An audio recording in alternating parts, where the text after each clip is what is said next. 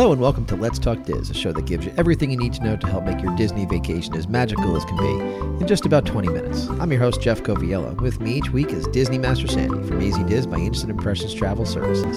Sandy, how are you doing today? I am doing great. How are you, Jeff? I'm doing well. I'm excited to talk about tonight's show because it's a thing that as my children are getting a little bit older, from the baby stage, we have definitely done more of. And I think it's something that many people are choosing to do as they space out their vacation.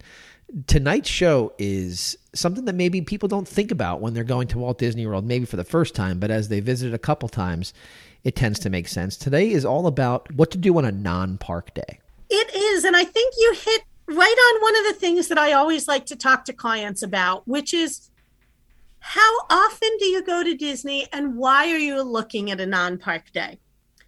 There's a definite difference in approach if this is your once every 5-year trip to if this is your once a year or once every 2 years or even once every 6 month kind of trip. If you're crazy like I am, or even crazier like you, once every 6 weeks or 4 weeks. There you go. Definitely.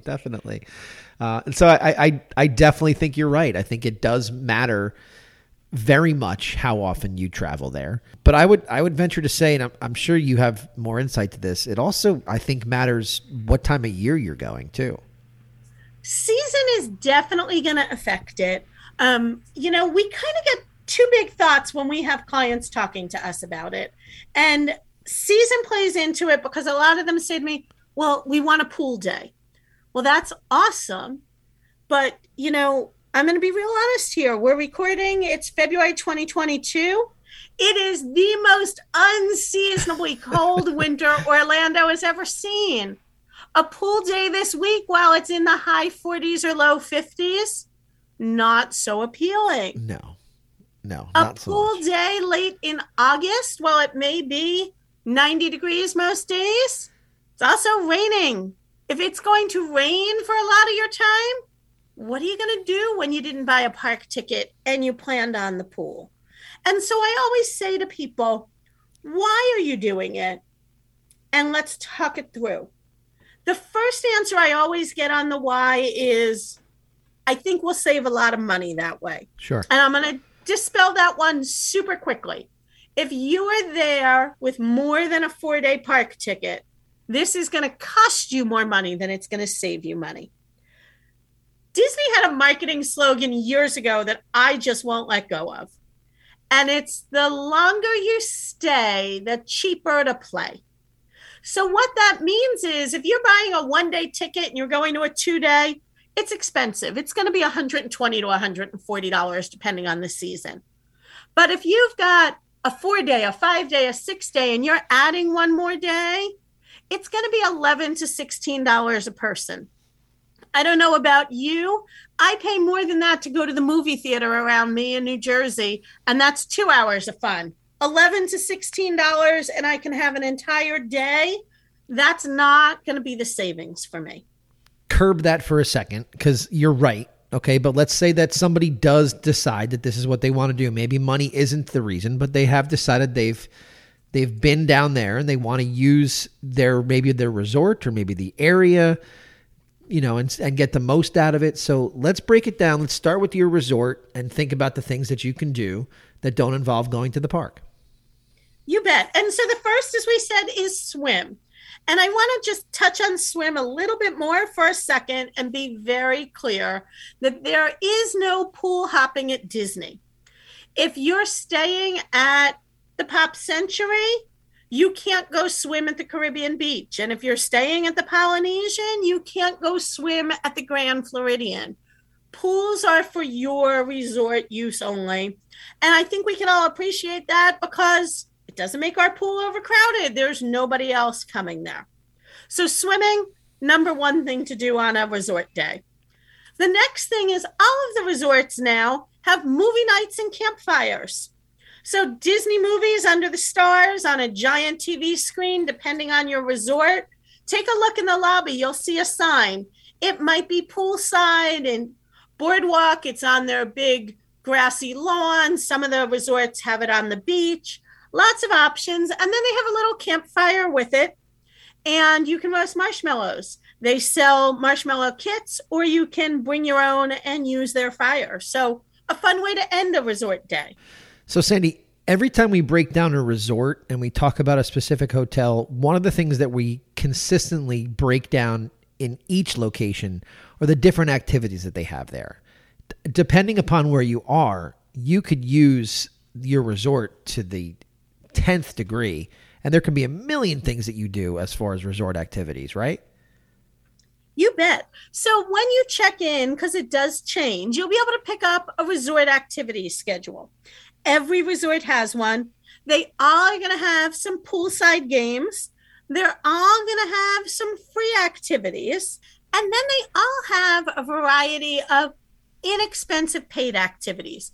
Anything from making a Mickey tie-dye shirt, and they will supply the shirt, to designing your own beach ball, to almost like a paint and sip kind of class where you're doing a big art project. I will say, keep in mind, I've looked at some of the canvases, not exactly carry-on style. So think carefully about that aspect of it.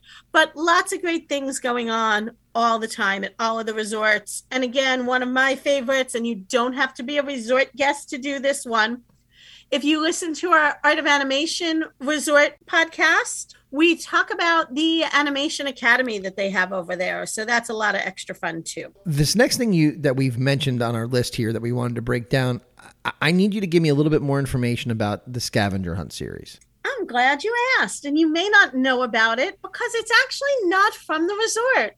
It's something that we are in the process of developing for our Let's Talk Diz listeners. If you head over to our website, there'll be the opportunity to sign up for your resort scavenger hunt.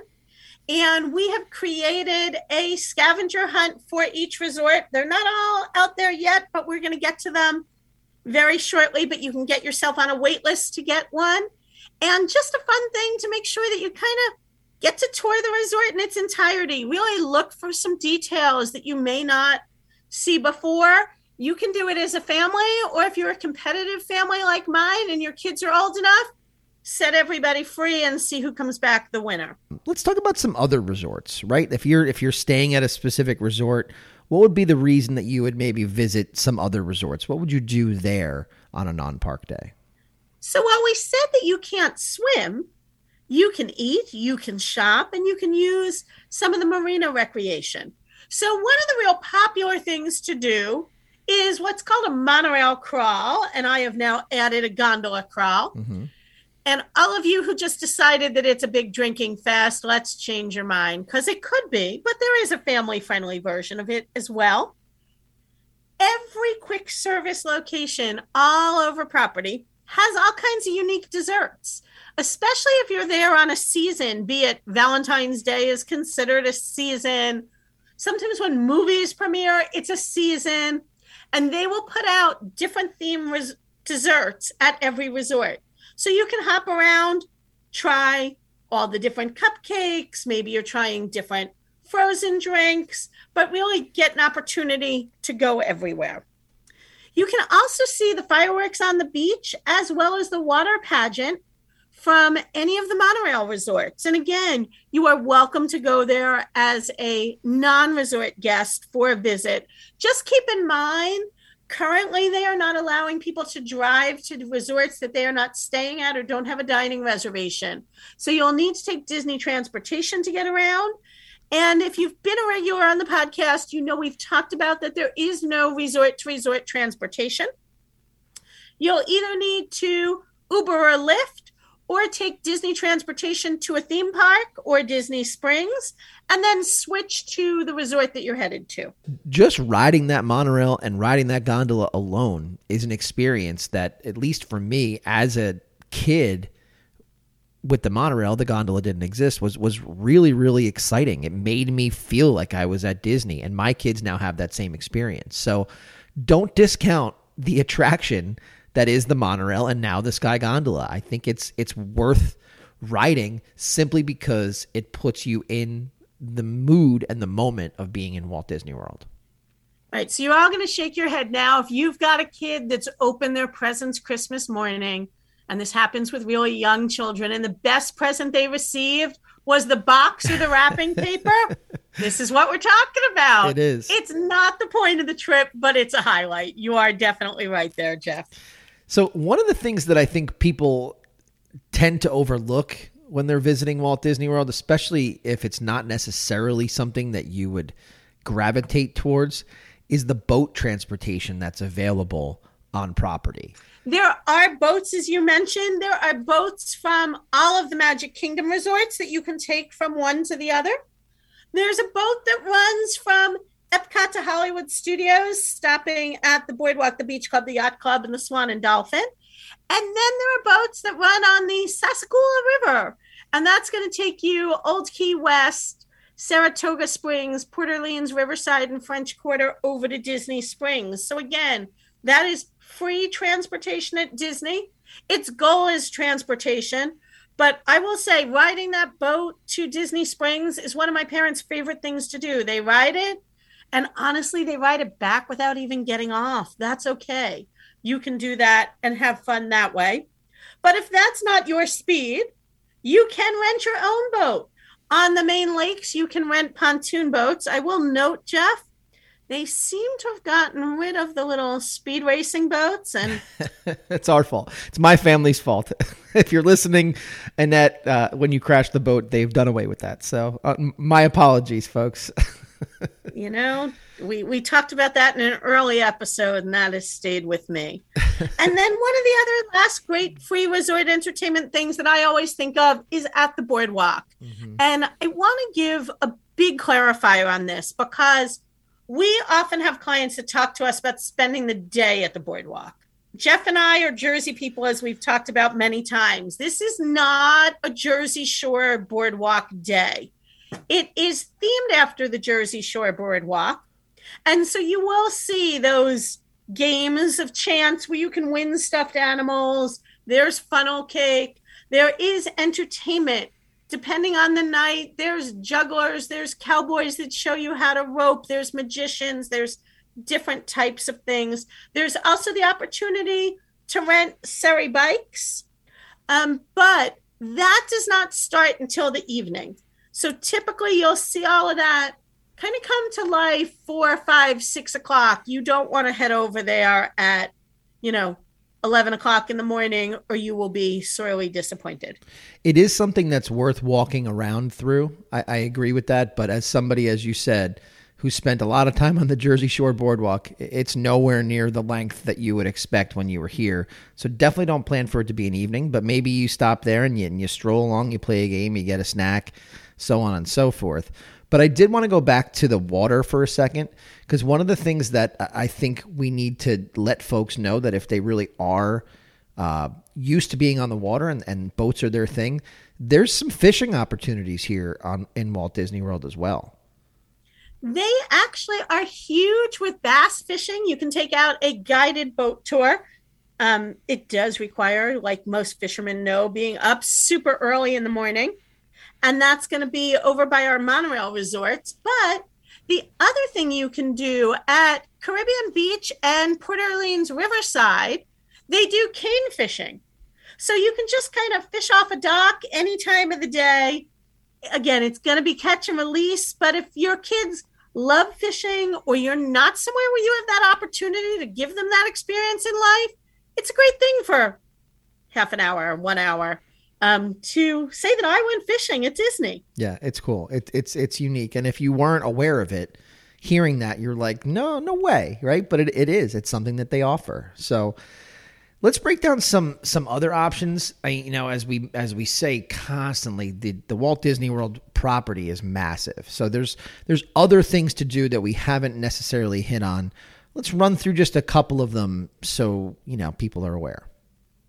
So I will kind of point people back to episode 36 that we did, which was Should I Plan a Day at Disney Springs?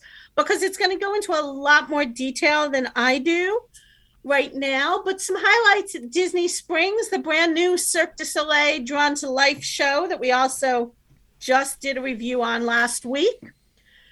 The Lego store can be a lot of fun, and you can sign up in advance. It's a very nominal fee to build your own Lego person.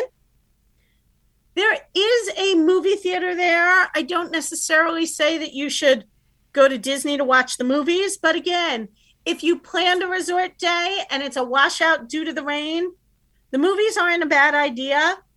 I'll be honest, they're cheaper movies than they are here by me in New Jersey, so that kind of was surprising to me. And they're nice. It's an AMC theater. It's a nice theater.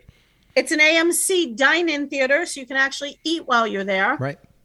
But opposite of cheaper than in New Jersey is the Splitsville Lane if you want to go bowling. They do their bowling a little unique. Most bowling alleys, you pay per game. Here, you pay per hour, and they tell you how long you're going to get based on how many people you are. And it's $20 per person per hour to bowl if it's before 4 p.m. and during the week. If it's after 4 p.m. or on the weekend, it's $24 per person. Maybe you don't have a bowling alley near you, and this is a great opportunity.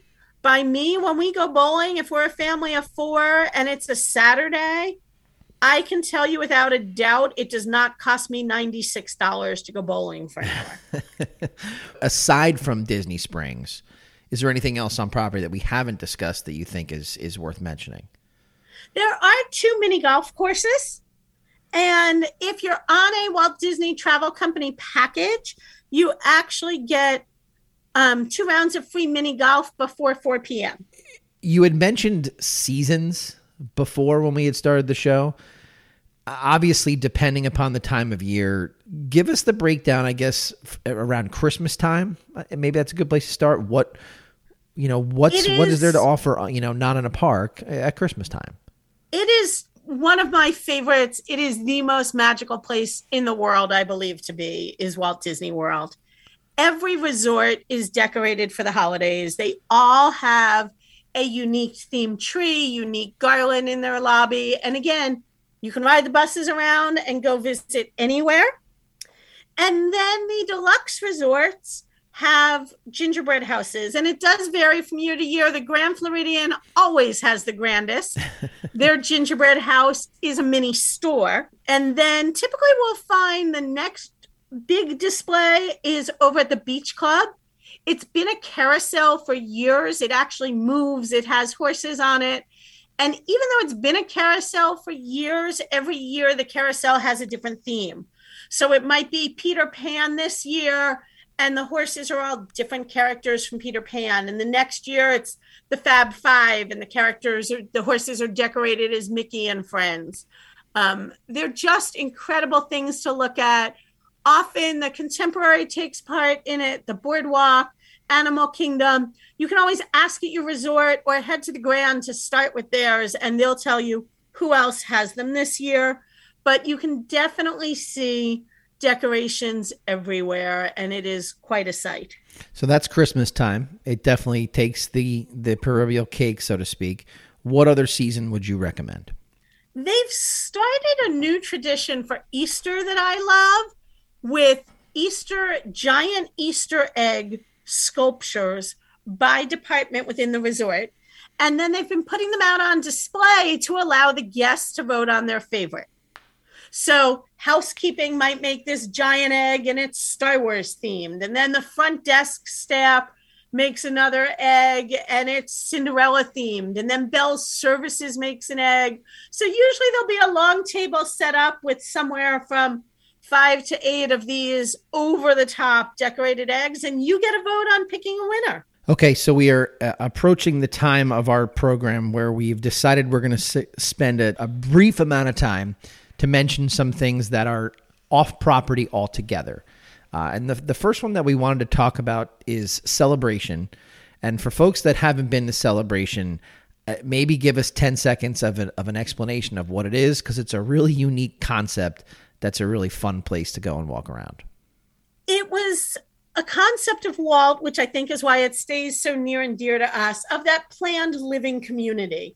And very unique because while people obviously have cars down there, everything is super easy and close together, super friendly town. And you will find most of their residents riding around in a golf cart. So there's golf cart parking at the restaurants and the different shopping options.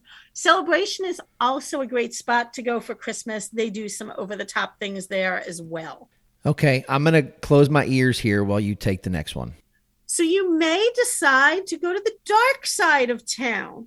And we're not talking about Batuu or Galaxy's Edge. That's not what we're talking about. That's where our friend Harry Potter lives. So some people will hop over there for a day and do a day at Universal. Keep in mind Disney's slogan, the longer you stay, the cheaper to play. Adding that one day to your Disney vacation, it's going to add $10 to $15 a person. Adding one day at Universal, you're looking at $160 to $190 a person for the ticket. And Universal is totally a separate entity from Disney. There is no crossover on the ticket. But again, as we say consistently, it's got to be up to your traveling party. So if that's something that you definitely is on your bucket list, you can definitely make it happen while you're staying on Walt Disney World property. It just requires a little bit of legwork on your end. You bet. Also nearby is a Crayola factory experience, as well as a Legoland park and a new Peppa the Pig park. All separate admissions, definitely geared towards children that are a bit younger. And the last thing is actually something that's been on my bucket list, and I will readily admit I am going to recommend something that I have yet to do. And it's not a really well-known thing, but about 40 minutes outside of Disney property is the Nature Conservancy known as the Disney Wilderness Preserve. It is over a 5,000-acre park. Disney is very minimally, they fund it, and that's where some of your money, if you donate when you're in Animal Kingdom, goes. 5,000 acres open for wildlife. So it's a place to really go and see birds you might not see and creatures that are in the lakes, and a super calming thing and a great thing for our planet.